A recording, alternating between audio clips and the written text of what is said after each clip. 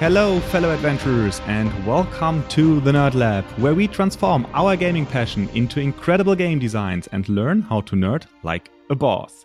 My name is Marvin, and I'm an ambitious game designer on my quest to develop a cooperative fantasy card game. For this podcast, my vision is to take you with me on this exciting journey. Together, we will explore the secrets of different game mechanics and reach the next level as a game designer. Today, we have a fellow game designer in the Nerd Lab. I can remember that I followed his Instagram profile a time ago, because I was really impressed by the art of the game, the art that he was posting there. It's a bit hard to explain on a podcast without any visual support, but it looks very natural and hand-drawn and not digitally over-polished like many other art styles that I have seen in the recent past. And for me, it felt unique and it sparked my interest. And so I was reading through the Instagram posts and looking at the art and reading also the rules. And I got curious and excited because the game is much about exploring, discovering, and adventuring. All the aspects that I really like about games, and that it's a card game.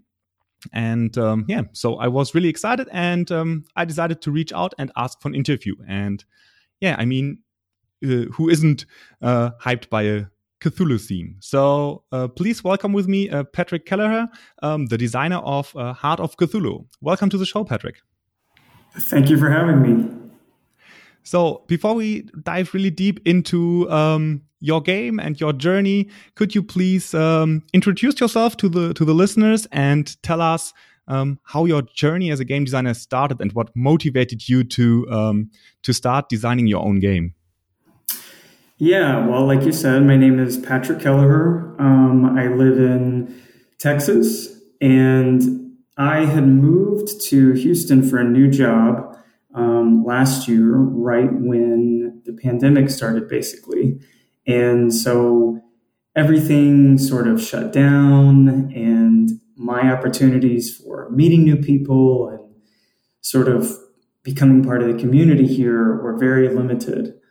I am an artist, and I like to draw and paint and do watercolors.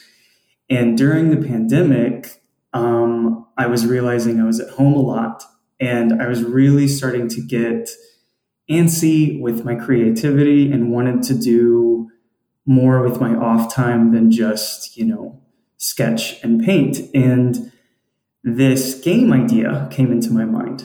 And as soon as it came into my mind, it sort of overtook all of my free time. I became very excited about it. I immediately sat down and just started jotting down the theme that I wanted to do, the rules, the basic gameplay, and how the game would look actually playing it. So that's what I started to do. And really it stemmed from me wanting to do more with my art, tell a story with my art, and not just continue to do pieces for not no reason necessarily, but not with a purpose.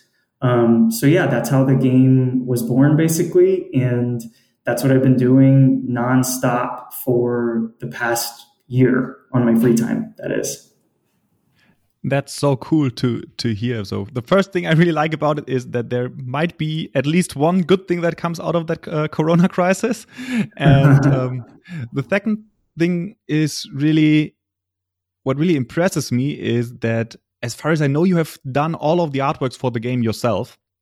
And I really want to hear more about how your approach as an artist is, because most of the time I talk to people who consider themselves game designers, and then at a later stage during their design process hire an artist to do the art for them, to try to express their thoughts about the game, what they want to create.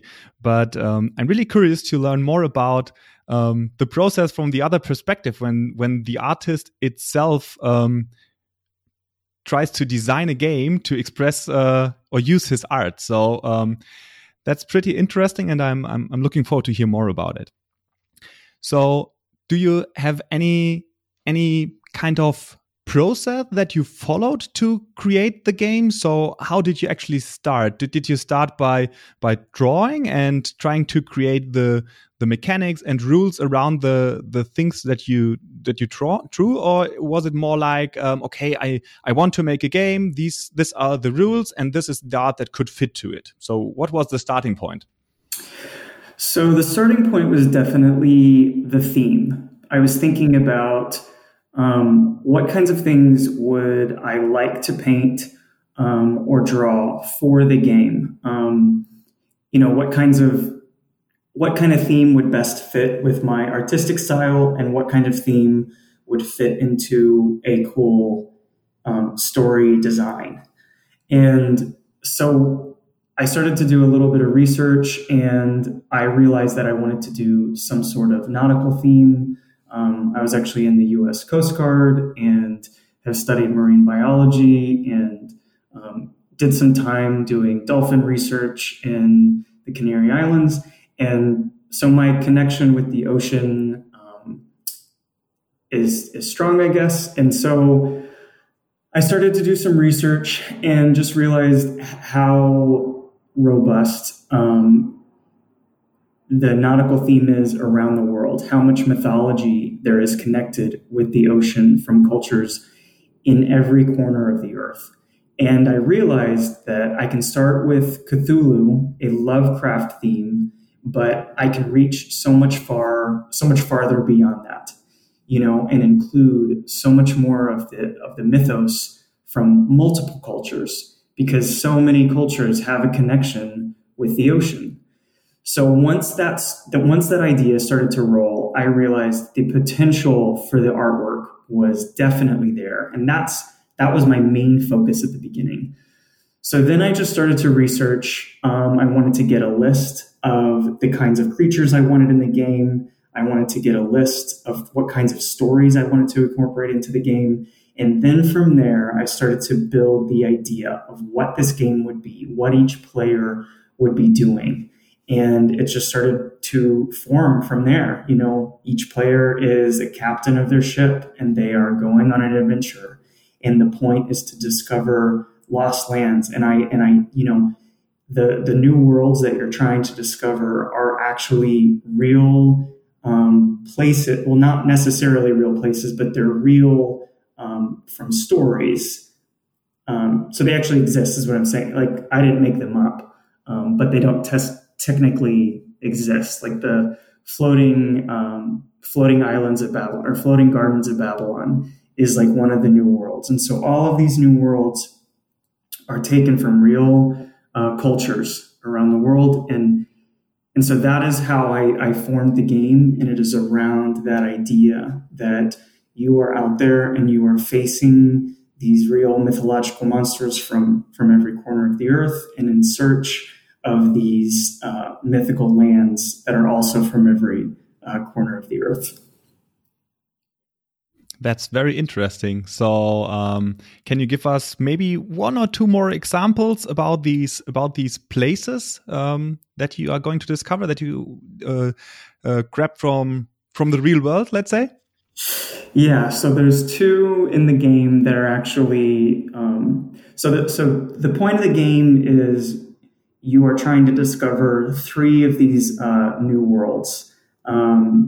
And once the first player that discovers three wins the game. And two of the new worlds in one of the decks are actually worth two.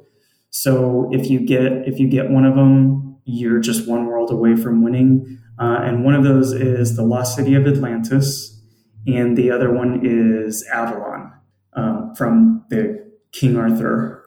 Yeah, it's fine. I can get a feeling of what the lands look like and what the kind of exploration is here.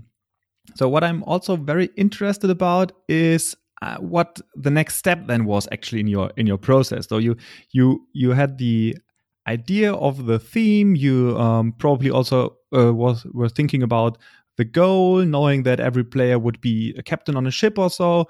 But how did you then translate that into actual game mechanics? Did you do a lot of research, playing other games that you liked, where you could, I don't want to say steal ideas, but get some inspiration? Or how did you make that next step from the initial idea of the game and the theme to the actual game mechanics? Yeah, well, to be honest, no particular game stuck out. No particular game stuck out to me as a game that I wanted to mirror exactly. But I do like the aspects of RPG that are in some games. And so I knew that I wanted to incorporate that as part of this. I knew that I wanted it to be a card game. And so I just started to formulate, how would a card game work? And so that's where I came up with the 3 different decks. And then I sort of had to start formulating, well, what would these 3 different decks do? And how would players interact with them? So then I just started to write notes and write down the different decks that I wanted to have and what they would do. And then I started to research, what kinds of things I would have. So, for example, the Discovery deck is the deck that players draw from and try to... The Discovery deck is the deck that has all the new worlds in it, but it also has all of these items that a player can gain during the game that will aid them in the rest of the game. And then there's the Pillage deck that players draw from each turn, and that has other helpful items, but it also allows you to gain what I call integrity for the game, which sort of acts like money that you have to pay to draw from the Discovery deck. And then there's also cards in that deck that help you form alliances, that help you sabotage other players, just other meaningful cards that you can play each turn. And then finally is the Peril deck, which really is like the bulk of where this game was inspired from. And that is the game that has all of the perils that you will face on your journey. And that game has all the sea creatures that deck has all the sea creatures in it. That deck has Cthulhu in it. And that deck has other sort of more typical perils that you would encounter out at sea. So there's like some plagues. There's a famine card. There's some curses in there that just stick with you until you can get rid of them. But yeah, I mean, to answer your question more pointedly, there was no exact game that I really drew the idea from. I just knew the sort of things I wanted to incorporate, and it really just evolved. It's really just evolved. There was no, I would say, clear path at the very beginning. Just over time, as I was designing it and researching it and getting my ideas together, as I realized what kind of game it would be and what it would look like. And I have honestly never played a game like this. I think there's a game called, oh shoot, I'm going to butcher it. Let me see if I can find it. I think it's called Bang Bang or something. Bang. I know Bang. Okay. Yeah, maybe that's it. Let me see. Is it Bang where it's like a Western theme? Western themed game where you have asymmetrical roles. Someone is the sheriff and other ones are I don't know, helping the sheriff or so. Yes. Yeah. So it's not quite like that, but I would say that's the closest thing. Just because the way that game played, where you had cards that could affect other players and stuff, that sort of reminded me of my game, but it's quite different as well. But yeah. Okay. So the 2 games that come into my mind that that I thought of when I read through the rules a little bit were the Lord of the Rings living card game, because it has also some kind of perils deck, and the The second one is a bit like the one deck dungeon game where you also have this deck of perils. But both of those games are cooperative games, and as far as I know, your game is a competitive game, right? Yes, you can form alliances in my game, and you can help other players if you want with your own cards and your own essential items in order to sort of gain favor, I guess. Because you can also sort of team up on another player who's winning. But it's definitely, at the end of the day, there's one winner, and I would say it is more of a single minded competitive game than a cooperative game. Okay, so that sounds like a bit of politics is also involved in this game. If you can team up against other players or so. Yeah. Oh, I will say that if Cthulhu is revealed, which doesn't happen every game, if he is revealed, all players are in a cooperation. So all players do try to defeat Cthulhu on their own, because if Cthulhu is not defeated, every player perishes. So when he is revealed, all sabotage is off the table, and it's in all players' best interest to form an alliance. So I guess at that point it would be a cooperative game, but that's the only time. Oh, that sounds really interesting to me.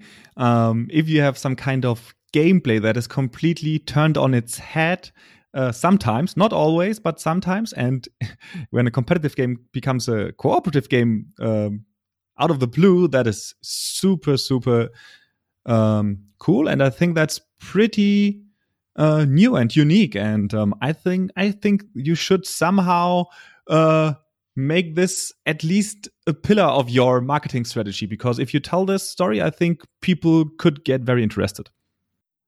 Okay, yeah, that's good advice. Thank you. Okay, cool. So can you tell us a little bit more about the rules and how the three different deck types interact? So what does a typical player turn look like? What do you do as a player? How does a gameplay look like? Okay, so there are three decks. There is the Discovery deck, the Pillage deck, and the Peril deck. Each player starts off the game with three cards from the Pillage deck. The Pillage deck is in the middle, and this deck is drawn from every turn.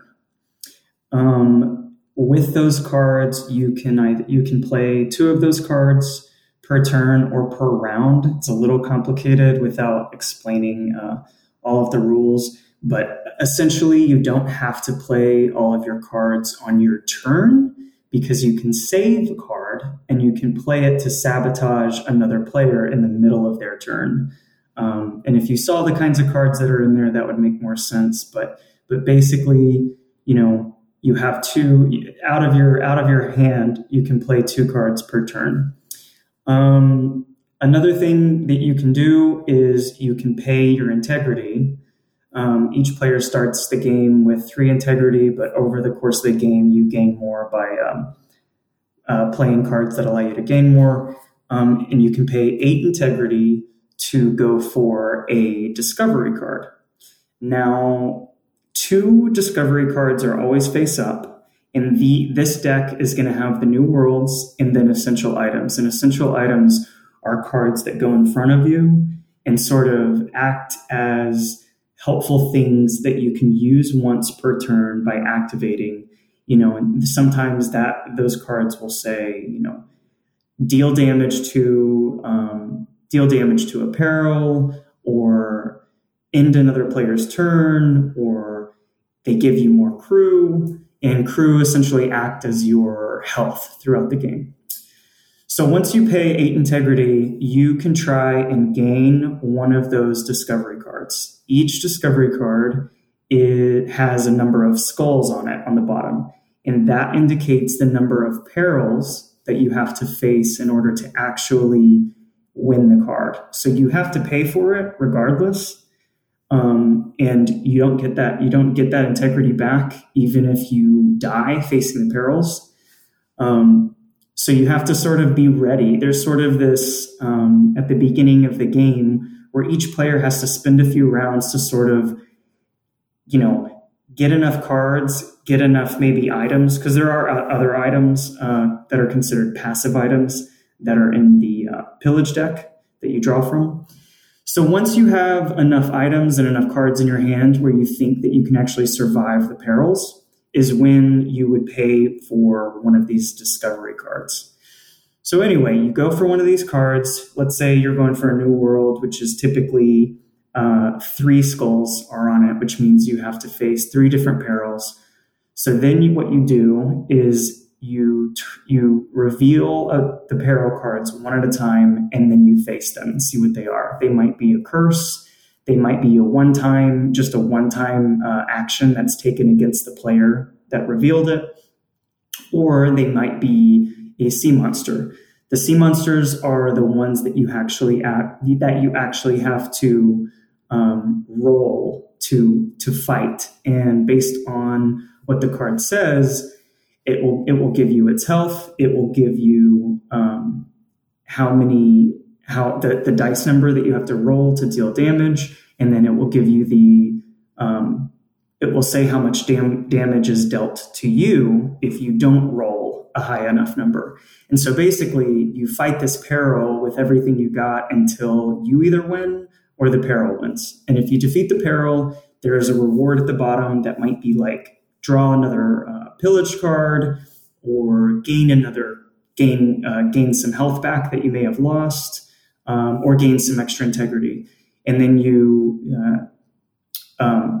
reveal the next card, and same thing, and then you reveal the next one. Once you have survived all 3 perils, you win that card you were going for.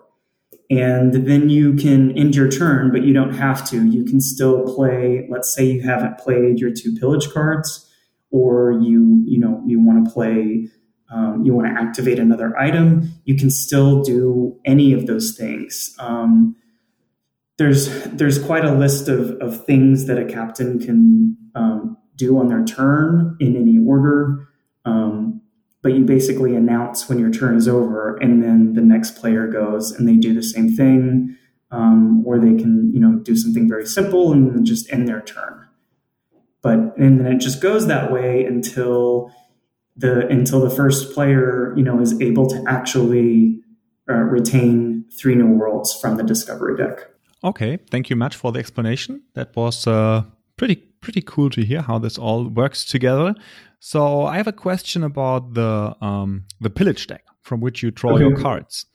So is this one deck in the middle that everyone draws the card from, or is this has everyone his own deck where he draws the card from? Is it some kind of deck building involved in the beginning, or is it just a deck for all of the players together? So it is a deck for all the players. So yes, it goes in the middle of the 3 decks, and each player does start the game with 3 of these cards. And then each player on their turn draws once, so you might at some point get a helpful item that allows you to draw twice, for example, or stuff like that. But that'll be more clear for people sitting down and playing the game to understand what that means. But yes, essentially every turn that a player has, the first thing they do is draw from this deck. I mean, there are many ways of distributing cards. So you chose to have a deck where everyone draws cards from, and the game that I develop right now has the same mechanic. But we also considered or tested some other ways of distributing these cards that are in one deck between the players. So, for example, letting them pick one after another cards from an open visual place or so that they could pick cards that belong together, that are maybe very, very synergistic, or can come up with a good strategy for those cards, or even hate pick cards from the opponent that they do not want them to get. So we considered these kind of distribution ways of this card pile, and I was just curious if you tried out something similar, or if there was a reason why you decided for the deck. I see. Well, the reason that it seems pretty simple explaining it, but there are so many cards in this game that allow you to steal from other players at any time that I realized I'll just make it, I'll make it simple from the beginning where you just draw. And then from there, you're able to sort of build your deck in different ways. So there are multiple cards in that deck and in the discovery deck that allow you to steal other items from other players, that allow you to look at another player's hand, that allow you to draw from another player's hand blindly, that force other players to give you one of their cards. I mean, there's all kinds of that. So it made the most sense to just make it this simple, and then the players would complicate it, and the players would have to strategize as a way to build their own hand. Okay, cool. Sounds very good. And so I have one more question with regards to the design process of, let's say, individual cards, because if you have a main idea and the mechanics, and tried out the mechanics with a few cards or so, then typically the point comes where you have to create more cards to fill up the entire decks and so on. And I'm interested to hear your perspective as an artist, how you approached this, because I have seen different ways of doing it.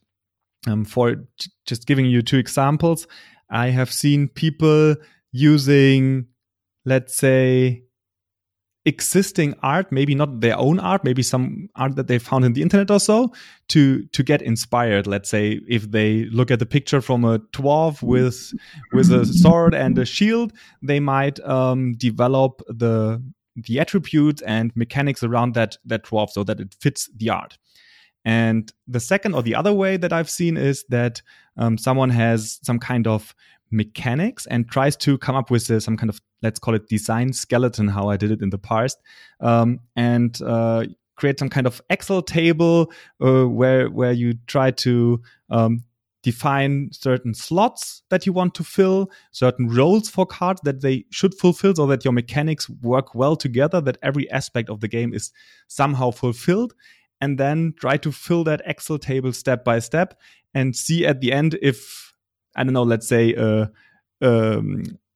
dwarf with a sword comes out, or maybe, I don't know, a giant with a club, or I don't know. Yeah, just as an example. So I would be interested to learn a little bit more how you then decided to design the individual cards. Was it more from the theme art aspect, or more from the mechanics aspect side?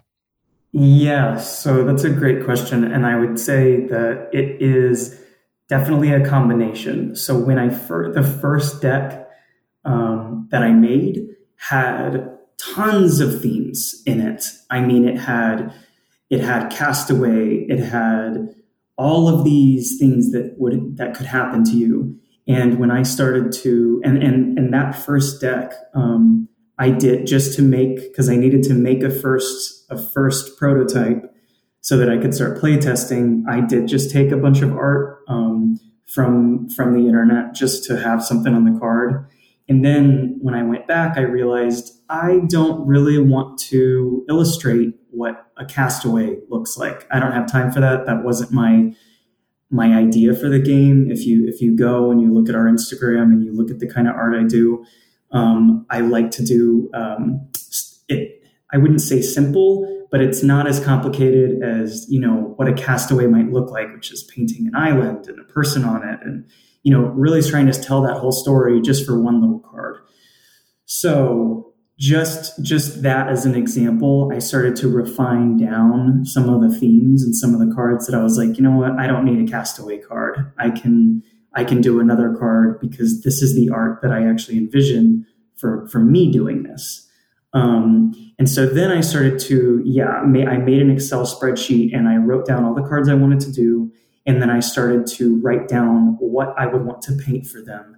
And when I got to a theme or a card that I was stuck on, where I was like, I don't know what I can paint for this. I either got rid of the card and replaced it with something else, or I slightly changed the theme. But for the most part, every single card, I put in so much research into what different things mean, what different pirate terms and old nautical terms meant, and myths from around the world and magic from around the world, to make sure that every single theme was something that's out there and I didn't make up. There are things like, there's like a card, for example, it's a curse. It's in the peril deck, and it's called Bananas on Board. And this was an old superstition of pirates and ship captains and sailors, because bananas would go bad really fast on boats. So it was like bad luck to have bananas on board. That's just one example. And so there were tons of those themes that I wanted to incorporate and keep in the game, but I was just like, I can't paint something for all of these. But I made sure I didn't make anything up either. Everything is from history and from stories around the world, and I just made sure that I had an original idea that I could do art for.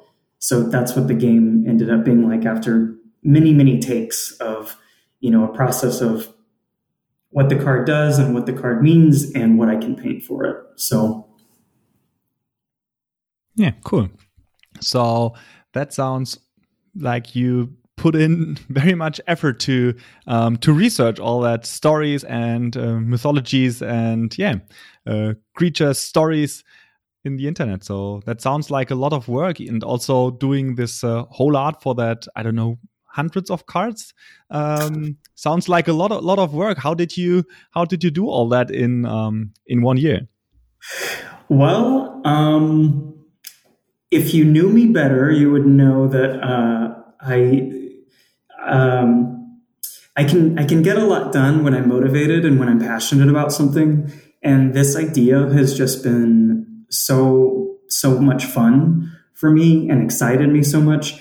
And doing art isn't work for me. But once this idea started rolling, and once I started play testing and realized that this game could actually work and work really well and was fun, I definitely had to make tweaks at the beginning, because everyone was just dying every time they tried to, face any perils. I was like, okay, this game is way too hard.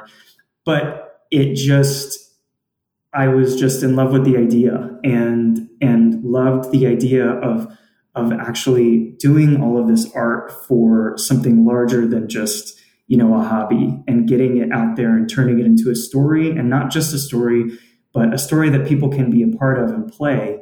And so that's how I got it done. I mean, the art was definitely time consuming. I mean, I had to draw all of these, and then I had to transfer all of them to watercolor, and then I had to paint all of them, and then I had to design all the cards and redesign the cards, and the card design and going through and editing all the cards over and over again after playtesting and getting reviews back has definitely been time consuming. But I haven't been doing a lot else.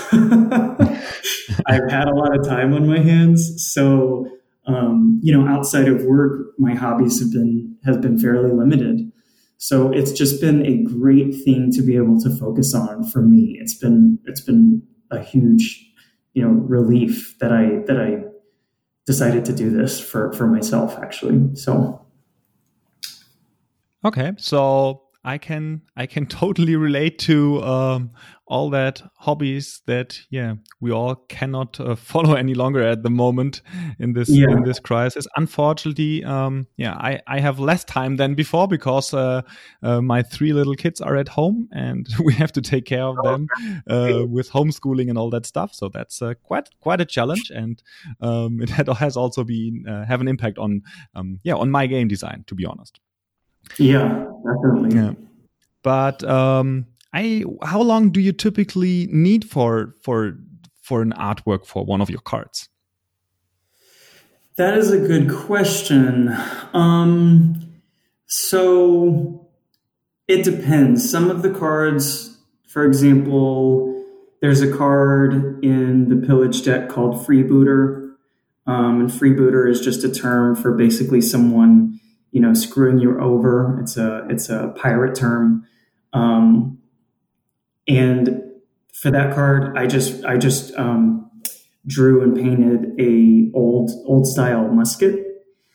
So, that didn't take too long. I would say maybe a couple hours to sketch it out. And then once I sketched it out, to get it painted, maybe like 3 hours, but something for, like, example, one of the sea creatures, sketching one of those is a lot more time consuming. And, it might be easier for some people. I hadn't really drawn or painted sea monsters before. A lot of my art consisted of sort of abstract faces or, other stuff. But when I started to do this, it was sort of the first time that I was like drawing sea monsters. And so my sketching process took hours.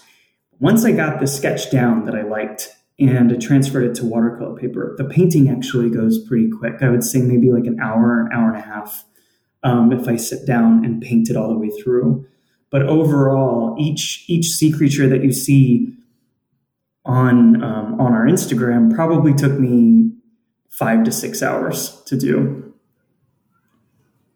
Okay, so since I'm not able to draw stick figures for my kids, so I can have absolutely no idea how long this process takes. But one card that I really enjoyed, one artwork, is how is it called? Morgor. It looks like a big lizard underwater, like a really large, huge creature. Of which only a small part is above the water, and there's a very small ship on the water, which then allows you to see the proportion of this huge creature. I really like it. It's a great artwork. Thank you. Yeah, that was actually one of the very first ones I did, and it was fun because I wanted to. When I was actually doing research for the game, looking up these monsters, a lot of the images had them coming up from below ships, and seeing the size difference. I was like, that's a really fun idea, and I think I'm going to do that for a lot of my creatures. So, so you'll see that on a few cards. There's a few creatures that are coming up below ships, and you can see the different size. Of how large they are. Yeah. So you mentioned that due to the crisis, you were not able to follow a lot of your hobbies.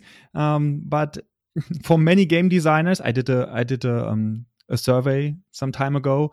The main challenge really was to find playtesters in that time, because all of that playtesting groups that happened in person in many areas, they were just not happening anymore. And so how did you playtest your game in this phase? So I don't live too far from where. So I live in Houston, Texas, and it's about 2.5 hours from Austin, Texas. And I originally had lived in Austin, and I have my brother live there and some friends live there. So I was able to actually play test the game a few times and pretty quickly see what was not going to work and what was working. And so I adjusted it. Then I adjusted those things, replay tested it, adjusted it again, and then started to reach out to people on Instagram, basically just calling for, any playtesters interested. I will print you off a prototype and send it out to you. And so that's basically what I did, while still continue to play test and edit at the same time. And so getting back their feedback and then adjusting the game again. And then I had those playtesters send it to another round of playtesters. And what was really nice was the game itself didn't need to be edited hardly at all, but the rules needed to be edited and tweaked. And that's what I was noticing the most. And that's what I was really grateful for. I was like, the game is working for the most part, and the game is playing the way I want it to.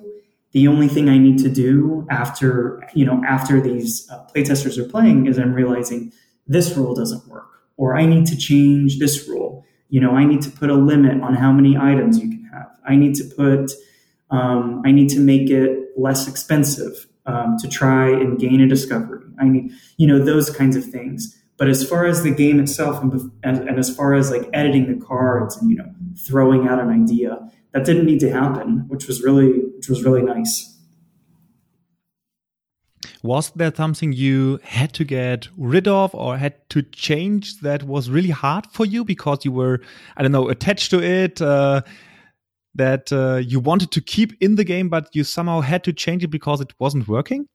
I think the biggest thing that I was having trouble adjusting on was the game was very, very hard. And it was taking a long time for people to play it because people were dying so much. And I really was stubborn about making it easier because it felt like a defeat, I guess. And I was like, well, you know what? It's supposed to be hard. You just have to get better at it. And I just realized that didn't make sense. I was like, the point of the game is also to have fun. And if it's this hard and it's taking too long, then there's something wrong. It's not that players are bad at the game. It's that, the flow of it is just too slow and it's too difficult.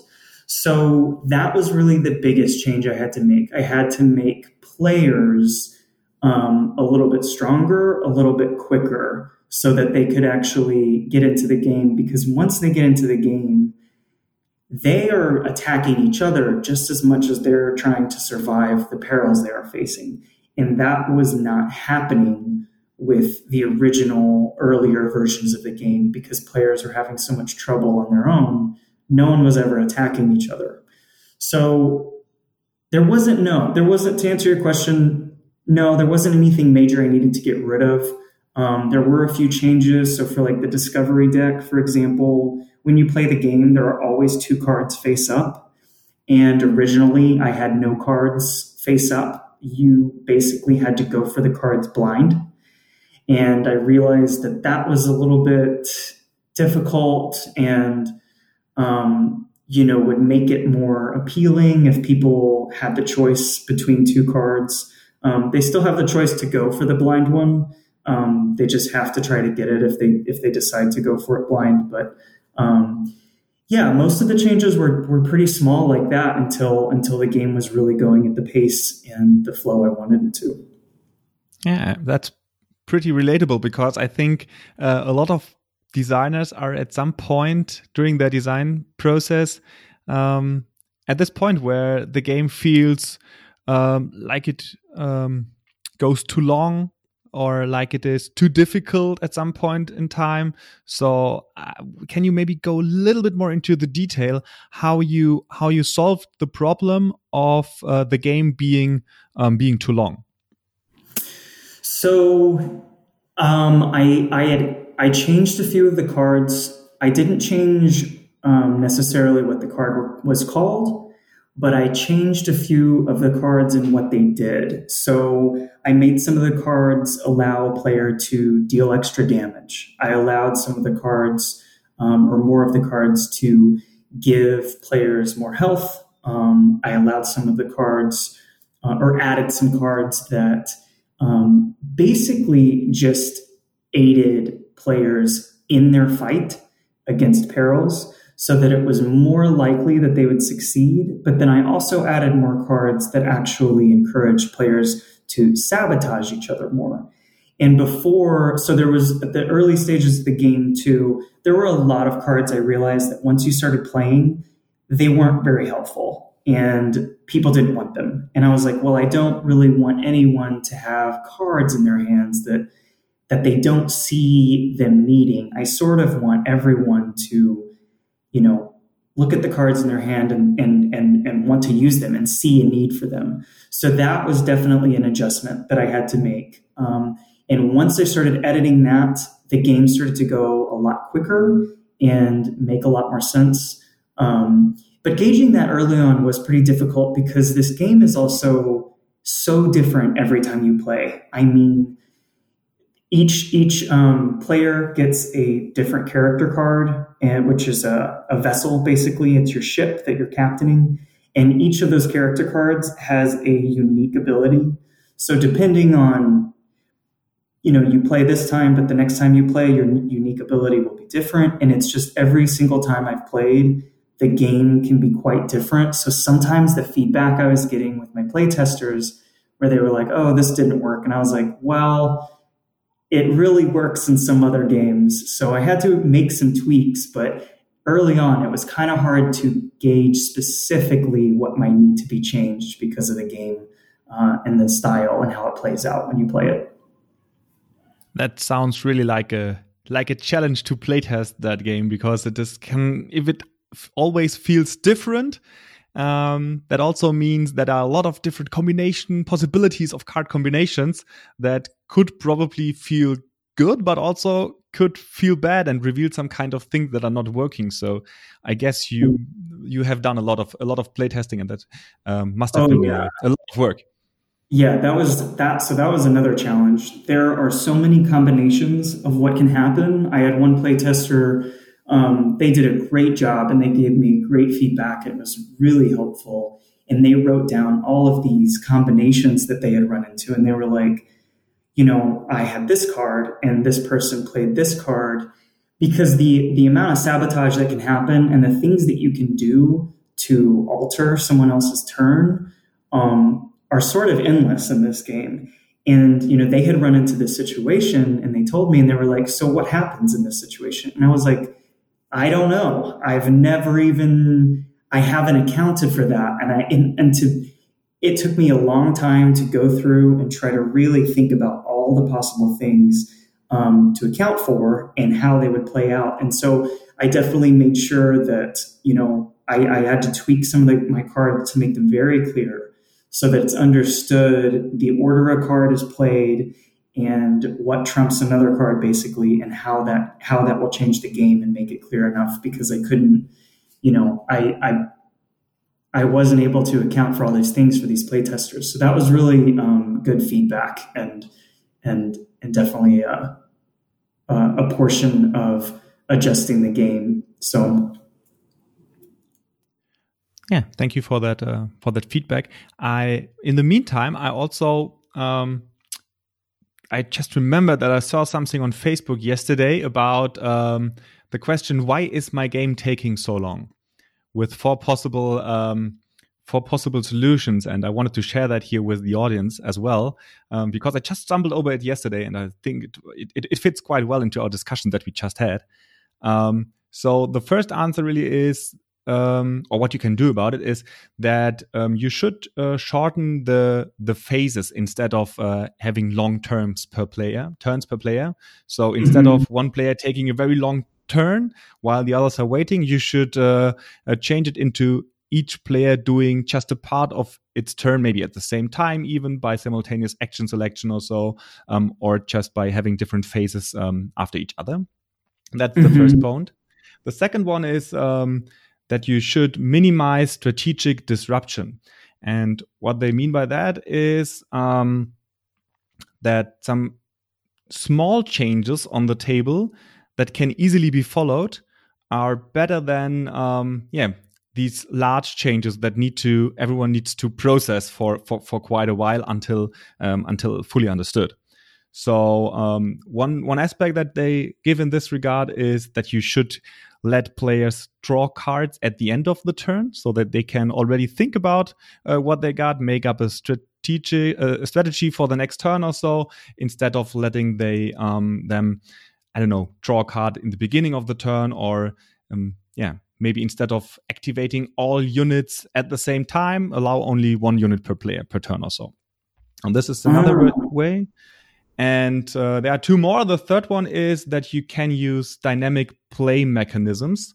That is something, for example, like mechanisms that allow each player to participate. So let's say an auction, for example, or a trading phase, simultaneous action selection, what I just mentioned, so that everyone is engaged at the same time. And even if this doesn't really shorten your game, it at least it increases the tension and allows players to be engaged the whole time.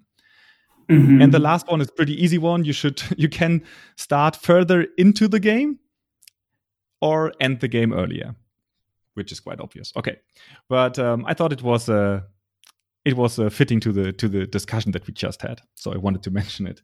I unfortunately do not have the source in my head, so I will try to find that again and link it in the show notes. It was somewhere on Facebook. Yeah, those sound like helpful tips.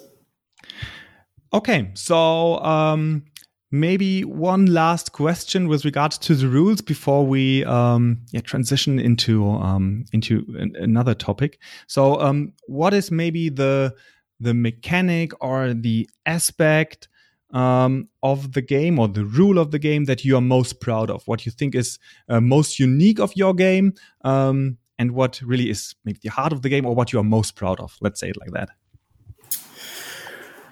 I mean, maybe I would say that I'm most proud of the art of the game, but that's a hard question to answer. I think this game is unique, and I say that because I didn't try to make it unique. I think I just really came up with it without really mirroring any idea or basing it on a new thing. I have played a ton of games, and I knew I wanted it to be a card game, but I don't know of a game that is like this. And I think that's what I'm most proud of. If you get the game and you see the amount of cards and the amount of thought that I put into them all, and how I needed to make sure that they could all work together and actually play together with a game that makes sense, that was pretty time consuming. And I didn't think about it too much at the beginning, but when I started to play with people and they were like, you came up with all of this, you came up with all of these cards that coordinate together and work together, and you like all of these things that have to happen to make sure that the game actually makes sense. And I was like, well, yeah, it took a little time, but yeah, I did it. And I think realizing that how impressed other people were made me realize, oh yeah, this is something to be proud of. So I would say, I guess the biggest thing I'm proud of is creating something that works together with all of these complicated cards and all the time and effort I had to put into making sure that they work together in a way that makes sense and that people can play. That's a very good answer, and I think you can be really proud of what you achieved there in this short time frame. So I have seen that you want to bring your game to Kickstarter pretty soon, yes. in 2 months or so from now. So can you tell us a little? Since I'm on my way to publish a game on Kickstarter myself this year, I wanted to get a little bit of experience from you to see what you are doing to prepare for Kickstarter, your strategy. Let us participate a little bit in your approach, how you want to make your project a success on Kickstarter. Yeah, so unfortunately, we weren't able to attend any sort of conventions this year, which I think would have been really helpful. So a lot of my hope is that, starting early and advertising basically for a whole year now has given us enough of a base and enough interest. And we've definitely seen a lot more interest in the last few weeks since the game. We finally got a final prototype and people are really able to see a complete game. Interest has spiked quite a bit. So we've been building our email list for the last year, building interest on Instagram. And really what I wanted to do was, since I'm not able to get this game in front of a lot of people from the get-go, I wanted to make sure that the game was completed, essentially. I mean, the game is done. All I have to do is have the money to go to production, which I don't think a lot of Kickstarter games have. They need startup money to pay an artist. They need, this and that. It's a lot more that they need than just the simple production of the game. And since I was the artist and the designer, I just did all of that with my own time. So there is hardly any risk.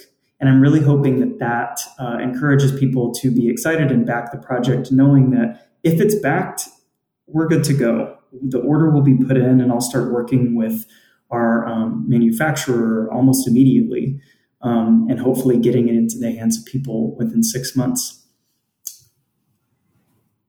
Cool. I have a question, because I mentioned that in the last podcast episode as well, that one thing that I'm always hesitant about when it comes about backing a game is that they are often in the United States or somewhere else in the world, and the shipping costs are really killing me here over in Europe. So, and oftentimes I really want to back the game and I would like to help the designer, but I'm not willing to pay, I don't know, double the price of the game just for shipping. So in that case, I often wait until the game, if it's from a major brand or so, until it is available here in the shops. Just because I'm not willing to pay so much shipping costs. So, did you consider the shipping, and do you have some kind of idea how to solve that? How do you approach that? Do you focus on the American market? What is your strategy there? So we are actually in the middle of still figuring that out. We are planning to ship to the UK and Europe and South America and Central America. I don't know if we are going to be able to, we might put it on there that we can ship to China and other parts of the world. It just depends. This game isn't going to be very large, and the game itself is going to be a reasonable price. So maybe the shipping costs won't deter so many people. It just sort of depends on the market interest if we're going to offer those things. And we're in the final stages right now of getting our Kickstarter up. We have it almost completely ready to go for approval. But we just haven't for sure figured out what the shipping costs are going to be for those other countries.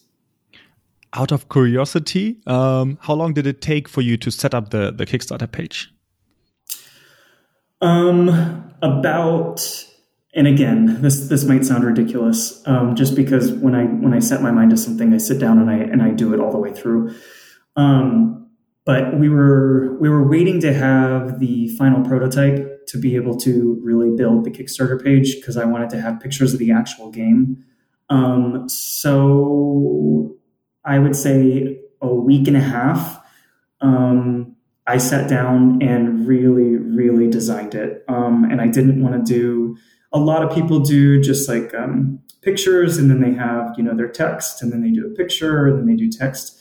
I actually sat down and designed everything so all of my text and all of my pictures are purposefully designed in one or in a few images, and then that's going to go up. So I'm hoping that the Kickstarter page looks very unique and incorporates a lot of the art from the game as well as pictures of the game. But it's not going to look as typical as some of the other Kickstarter pages that I've seen, at least, where it's like picture text. So it took me about a week, but I worked on it probably 2 to 3 hours a day before I really got it to where I wanted it to be. And we haven't sent it to, we're going to send it out to a few people. I want a few of our playtesters to look at it, a few of my friends to look at it, other collaborators, and let me know what they think. But yeah, it sounds like really fast, but I would honestly say probably a good 20 hours at least of designing it and getting it to where I wanted it. Cool. So I'm curious and I'm looking forward to look at it. I like the idea that you just described, and we'll definitely take a look at it. So before we probably come to an end of this show, do you want to tell the listeners how they can find you on Instagram, how they can find your Kickstarter campaign, and when it will go up? Yes, so you can find us at The Heart of Cthulhu on Instagram, and most of our content is on there. You can find us also on Facebook at Heart of Cthulhu, but most of our content is going to be on Instagram, and you can see any updates there. You can join our email list, which I highly encourage because we send out early updates on our email list.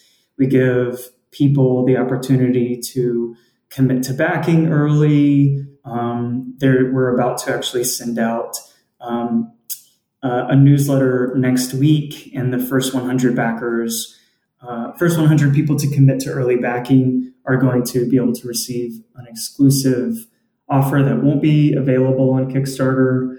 And then we will be launching live on Kickstarter March 1st. Okay, cool. I will, as usual, put all of that into the show notes so that you can directly click on it. Is there anything else that you would like to give as an advice to aspiring game designers that are probably just at the start of their design process of a new game or so? Anything that you learned on your journey that you would like to share with those people before we close the call? I guess my biggest advice would be get the game in front of as many people as you can, and take all of their advice. Take all of their advice as much as you can, but also remember that every single person might have a different experience, and adjust the game accordingly. But the more people you get your game in front of, the more you will be able to see what other people are seeing. You know, I wrote my rule book, and there were so many things that, I just didn't account for because I'm too familiar with the game. And so the more people you can get in front of, the better it will turn out, and the better it will play eventually when you realize this is the finished product and this is what works. Yeah, that's absolutely cool. I can double that. Thank you very much, Patrick, for being a guest on this podcast in the Nerd Lab. It was a pleasure to talk to you. Yeah, you too, Marvin. Thank you.